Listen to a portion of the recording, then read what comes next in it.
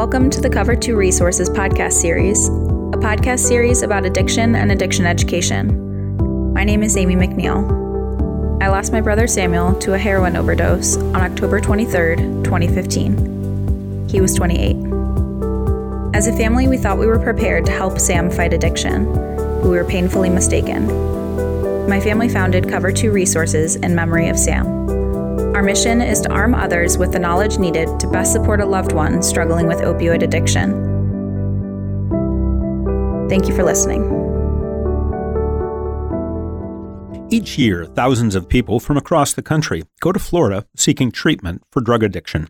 Some find help and recover, but the vast majority relapse and continue to struggle with the disease, even after going through treatment many times. This population is vulnerable to insurance fraud through crooked treatment centers, partnering with body brokers and operators of sober homes to find patients with good health insurance. Brokers and sober home owners offer those trying to get clean free rent and grocery store gift cards, cigarettes, and even cell phones in exchange for going to a specific treatment center, which pays kickbacks for every client. My name is Greg McNeil from Cover 2 Resources. Today we'll talk with filmmaker Pat McGee, the producer of American Relapse, a feature documentary about the ripped from the headlines heroin epidemic and the corrupt underground rehab industry that has sprung up around it in South Florida. So, Pat, welcome. Thanks for having me, Greg. I appreciate it. Okay. So the film features Frankie and Allie, who are both in recovery themselves. They live in Delray Beach, Florida, which is the Rehab Capital of America. Now, some people refer to it as the Relapse Capital of America. But you were allowed, your film crew was allowed access for one weekend. And over that 72-hour period of time, what you captured was really captivating and raw and really heartbreaking when it comes down to it. With all the locations that you could have chose, why did you choose Delray Beach, and why did you choose Frankie and Allie to tell this story? That's a good question, Greg. I mean, I think, as you stated, Palm Beach and the Delray area was once known as the Rehab Capital because of so many treatment centers down there. And what happened over the years is because there are so many treatment centers, people came down and they relapsed and now became known as the Relapse Capital. So there's a whole breeding ground down there of people relapsing and a community of people struggling with addiction. You also saw, a state like Florida that had loose regulations, and that basically allowed people that didn't really want to do business and didn't have our children in the best interest to come down and really look at your kids as a monetary figure. They looked at kids, struggling with addiction as $30,000, as $90,000, as $120,000 if they got them into treatment. So, to your point, or to your question, Frankie and Allie, we really, when we looked at doing American Relapse, we really wanted to tell this story and have American Relapse's POV not come from those at the top, not from the politicians, the doctors or the experts or the people with the PhDs, or even law enforcement. What we really wanted to do is we wanted to start at the very bottom and start from the bottom, the people's POV that are really struggling from addiction, that are helping other people struggling from addiction. So we could really see what's going on the front line, on the streets. And we were introduced to Allie by Jamie and Ian Mannheimer. Jamie Mannheimer, I went to high school with her at Boca Raton, and he said, "Pat, you should check this out. Allie is in recovery. She's been sober and clean for 10 years, and she's beating the odds right now." We just got done working on a show called 24 to Life, where we were following people 24 hours before they're incarcerated. And we happened to be in Florida, so we drove across the state of Florida. We met up with Allie, and she introduced us to Frankie. And we saw two people really at the opposite side of the spectrum of recovery. Allie, 10 years clean and sober. Frankie, battling hard, wanting to get clean, wanting to get sober, and relapsing. So these two people knew the system so well that we thought, what a great way into that world. That was really an honest look into the world. When we're introduced to Frankie and Allie in the opening scenes of American Relapse, it's immediately clear we're in for quite a ride. My name's Allie, and I'm a recovering addict. And I got sober when I was 18 years old. My name's Frankie. If you know South Florida, you'll probably find me like beating on the doors of a trap house on Southwest 9th Avenue. You'll find me in some really fucking sketchy, grimy areas, just like you'll find dope in those areas. I am deeply embedded with the Delray drug, heroin scene. It's my job to be there. It's my job to know what's going on, be in dangerous places, but I think I'm like a thrill person, so I think it's fun, but everyone's like always worried. Like all my friends want me to get a new job. I'm a recovering addict. I need to work on my recovery, but I also, it's very important for me to help other people. I kind of have a process when I speak with people that are looking to get help. I got addicts coming and going from my car. My phone never stops ringing. I just try and let them know, like, dude, you're not alone. You're not like the first person that's ever gonna go through this. You're not the last. And I feel you, I understand you. You're no less than anybody. It doesn't stop for me. It's almost the same chaos as living in active addiction without the drugs, you know? As it went along, it was clear that Frankie was struggling. Did the crew and did everybody know that he was struggling at the time? Because looking at it and watching him sweat and everything, I kind of, in the back of my mind, I was thinking, there's something going on there. Did you guys know?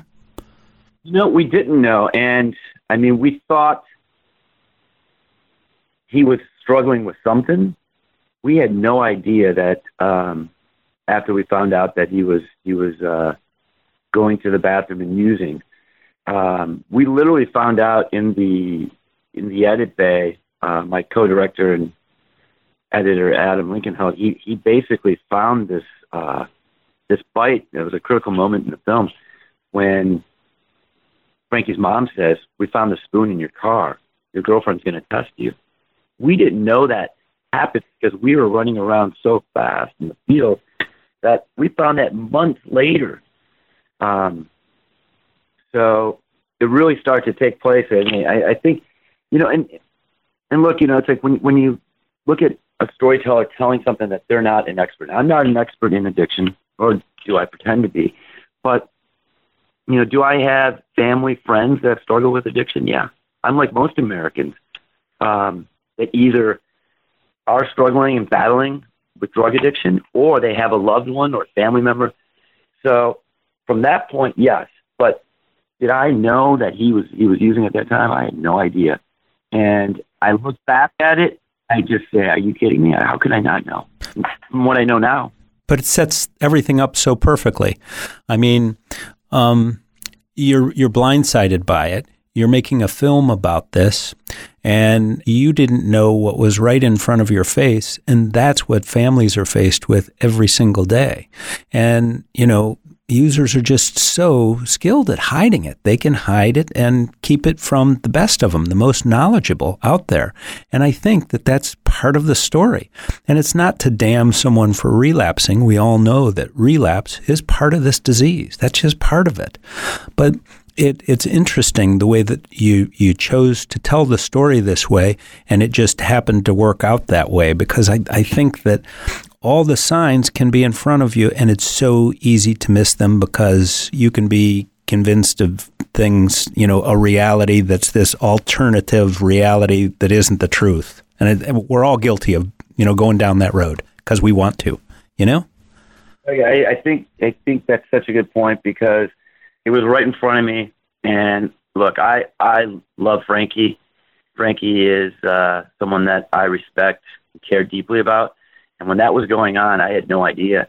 And in fact, right after that conversation that I didn't know had happened, because it was so fast in the field, he went up on stage and talked about how he lies and how he misleads people because he, in his own words, referred to himself as a junkie. Here's a clip from Frankie speaking at a meeting after he's relapsed. Thank you. Guys, my name's Frank, and I'm a grateful recovering addict. I'm a heroin addict, alcoholic, gambler, whatever you want to call it, man. Like, my disease tells me I need more. More. Feed me. Fuck you, fuck your life, what you need to do, feed me more. And for me, you know, Christmas used to be, well, this aunt's gonna get me a gift card. I can sell that for 50 cents on the dollar, and I know grandma over here is gonna send me like 20 bucks, you know? And that was what my holidays consisted of, is what can I get so I can go out the next day or that night and trade all my gifts and everything. You know, a lot of people want to call this right now a heroin epidemic. You know, to me, it's more of a plague. This disease wants us dead. Just because we live this way, just because this happens, it doesn't mean that we're bad people, man. There's a lot of people out here that are recovering and have recovered. You know, here I am shooting a documentary with the camera crew, out taking people off the streets, getting them into rehab, living a lie. Yeah, I mean, I relapsed. I stopped doing what I needed to do. You know, like, hey, I'll be right back, gonna go get some food, go shoot a couple bags of dope and come back, you know what I mean? And, you know, that's the whole thing about addiction. It's you learn to live a lie and get comfortable with that lie.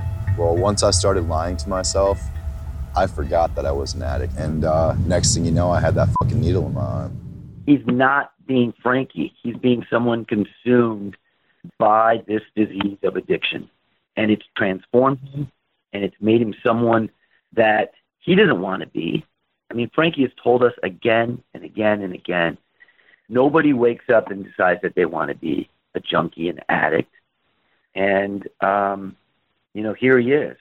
And he works very hard every day to try to get clean. And I think if people could understand a little bit about the struggle with addiction and realize that none of these people, I mean, maybe some people do, but honestly, 99% of these people, nobody wants to be an addict.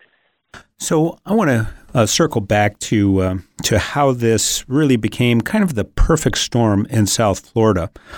So, Pat, if you could speak to how Obamacare kind of created that perfect environment to help people, but yet at the same time, simultaneously help others kind of prey on them. Sure. I don't want to set myself up as a policy expert. But it comes out, it's discussed in the film, and you kind of cover it in the film through Allie in particular.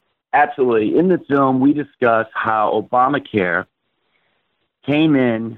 In the film, we discussed that Obamacare was signed into law with the best intentions in the world. And what Obamacare did is it basically designated addiction as a disease. In this clip, Allie sums up the impact of ACA in Florida. Under federal law, your health insurance must cover mental and behavioral health. Because of the new laws, treatment boomed down in South Florida. That essentially opened up the money to allow people to go into treatment multiple times. In the past, most policies, you would only get to treatment, 1 or 2 times a year. With Obamacare, it basically said, look, we're going to give you enough treatment till we get it right. Yes, so it's no longer classified as a pre-existing condition. They could, sign up for insurance, say today, and go into rehab tomorrow. What happened is you saw a rush into treatment because people were going multiple times a year. And once that happened, Florida became the perfect breeding ground because Florida had the lax laws. It didn't have the heavy oversight. And because of that, people that were doing, business in nefarious ways, nefarious businesses were coming down and opening up treatment centers and making millions and billions of dollars.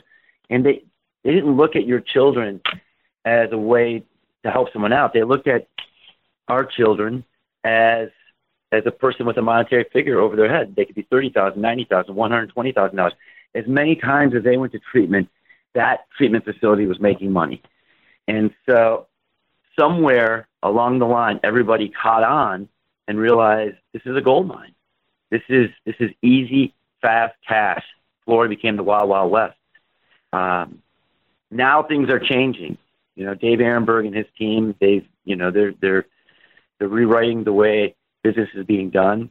They're saving lives, and you're starting to see a real turnaround down there, and it's because of Dave Ehrenberg and his team. Dave Ehrenberg, Palm Beach County State Attorney, who heads up the Sober House Task Force in Palm Beach. But it was just disgusting. It was disgusting to see firsthand how people were trying to profit off someone else's disease, to see firsthand how someone's trying to profit off of someone's struggle, off of someone's kid that just is dying to get help.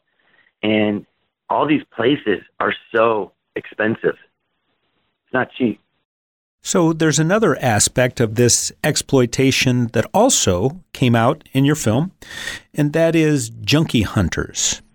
Frankie and Allie were talking about them and junkie hunters, and, they made it clear that they're not, but there's a lot of them. Can you share with the listeners, what is a junkie hunter?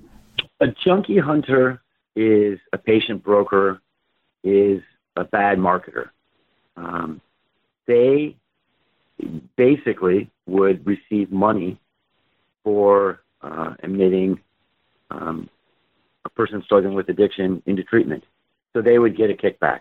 A junkie hunter is somebody that has no regard for human life in my eyes. They don't look at your loved ones as a sick or suffering addict with a disease. They look at them as a paycheck. Everyone's a marketer. Everyone's a junkie hunter. If you're trying to get clients into treatment that have health insurance, that are currently using drugs, that's what you are. Everyone's doing the same thing. But how many people are going to the links to help people that have nothing? Now marketers are paid a flat fee to basically promote that treatment facility. And what that has done, or what it intends to do, is basically kind of lessen the greed or the incentive for each individual to be admitted. But junkie hunters are marketers, they're patient brokers, they're people that are trying to make money off this illness, off this disease, off the people that are sick. And they don't have the best intentions. They're just trying to make money. Where Frankie and Allie, when they were helping people, Frankie and Allie, when they help people regardless of what their insurance policy is. It's crazy. The film really tries to give you facts, and then it also tries to give you an intimate look at what's going on in the trenches and the front line. Allie's really good at explaining about the piss test, the gold rush. At the start of this, somebody somewhere realized that they can make a lot of money. And that's when the trouble came in. And that's why there was such a drug testing gold rush. That's what started Delray. And essentially that has changed a great deal in Florida. But the idea of the gold rush, the piss test, is that these treatment facilities, in order to monitor if someone was clean and that they were, getting better, they needed to do piss tests. And instead of, piss testing once a week, they're piss testing 1, 2, 3, sometimes 4 times a week, anywhere between $3,000 and upwards to $5,000. That's insane. It was an abuse of the insurance policy. Just amazing that they were able to get away with that. Yeah. They got away from this, and it just seemed like, they're using people struggling with addiction to pee in these cups, and they're making $3,500 each time they pee in this cup to test if they're using drugs. They only had to do it once a week, but they would do it once, 3 times, 5 times a week, and they all got rich. So At times, Allie was very graphic, particularly when it came to what women were doing so that they could get the funds to score their drugs. I just wonder if it was at times difficult to know where to draw the line there, and because it's really, she put it out there. I think the whole world of addiction, and when you're faced with the reality of addiction, in that whole world, most people want to look away. I think there's fear in truth. And, when a person who's struggling with addiction takes a needle and plunges it into their vein, that's the truth. We can either look away or we can have an honest conversation. And Allie has been our guide, and so is Frankie, in this conversation to speak the truth. A lot of people want to look away when confronted with addiction. But we need to step out of the shadows. We need to shatter the stigma of addiction, and we need to start having an honest conversation, or we're never going to have change. And I think one of the best things, American Relapse is really a story that speaks the language of those affected. It speaks the language of the addicts, the friends, the family members, and it's coming from two people that really have been battling their whole lives. And so when we see Allie go into graphic detail, is it for shock value? Sure. I mean, it's basically, she's trying to tell you, she's trying to say to the world, this is what's happening. Listen up. I don't need to show you someone sticking a needle every time in their arm. Just listen to what I'm saying. And I think if we work to really have an honest conversation, we need to speak the truth. We need to show what's happening. We need to not look away. And then we can start to hopefully, move the needle. So it's been somewhere in the neighborhood of 2 years, I think, since you wrapped shooting. Is that about right? Yeah. How are they doing? So we went down and shot in 2016, the week before Christmas. So it was December 19th, we shot in 2016.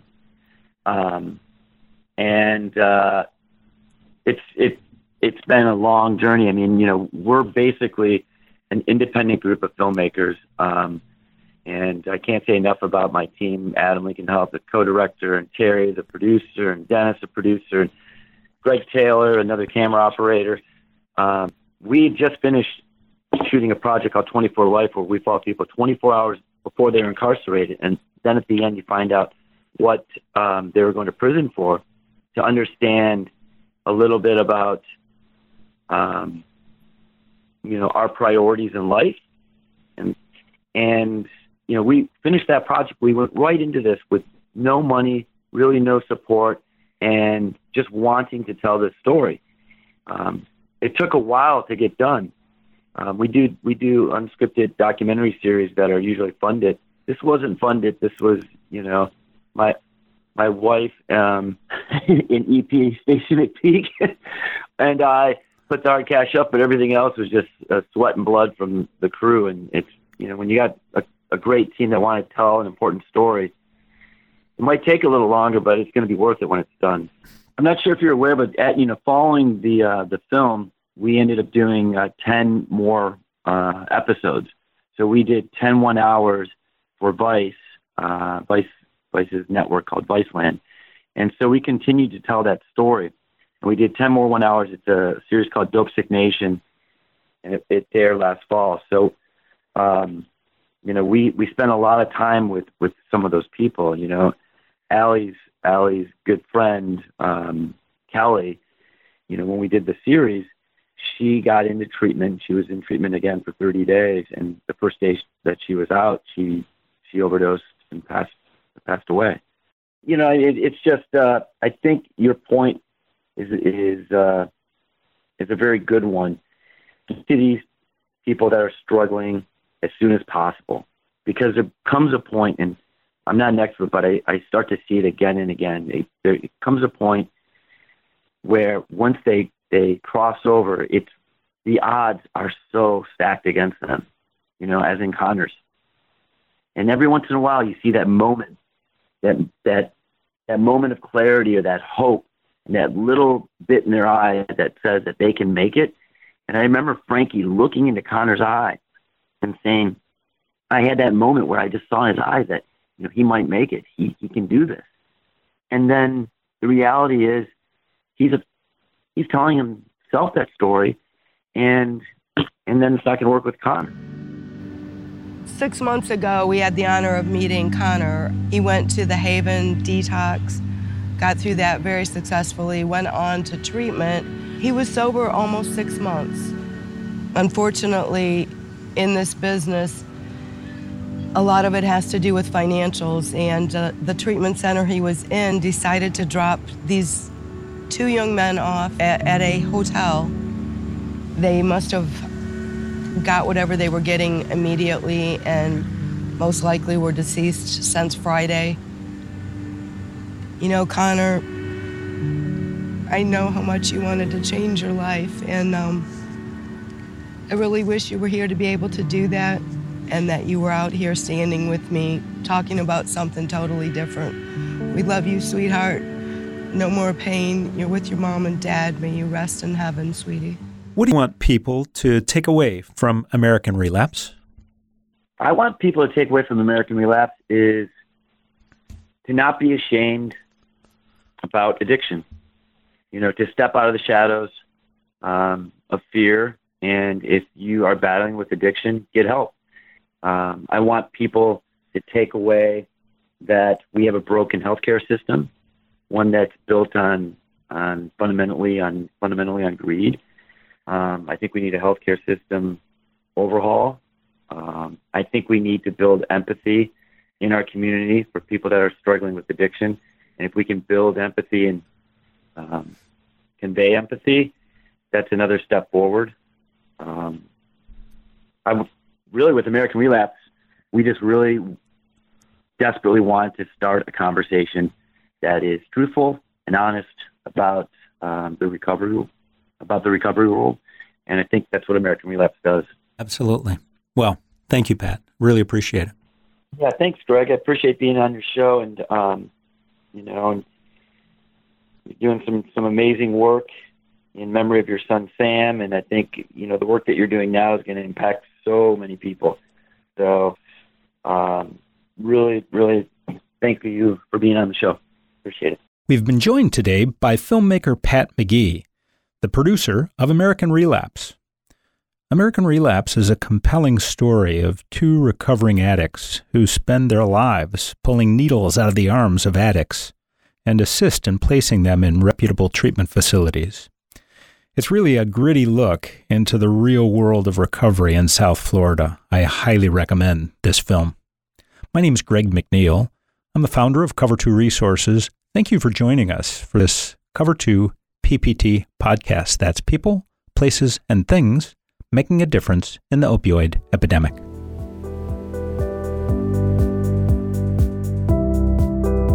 Thank you for tuning in to this episode of the Cover 2 Resources podcast. This episode is a production of Cover 2 Resources and is made possible by listeners like you.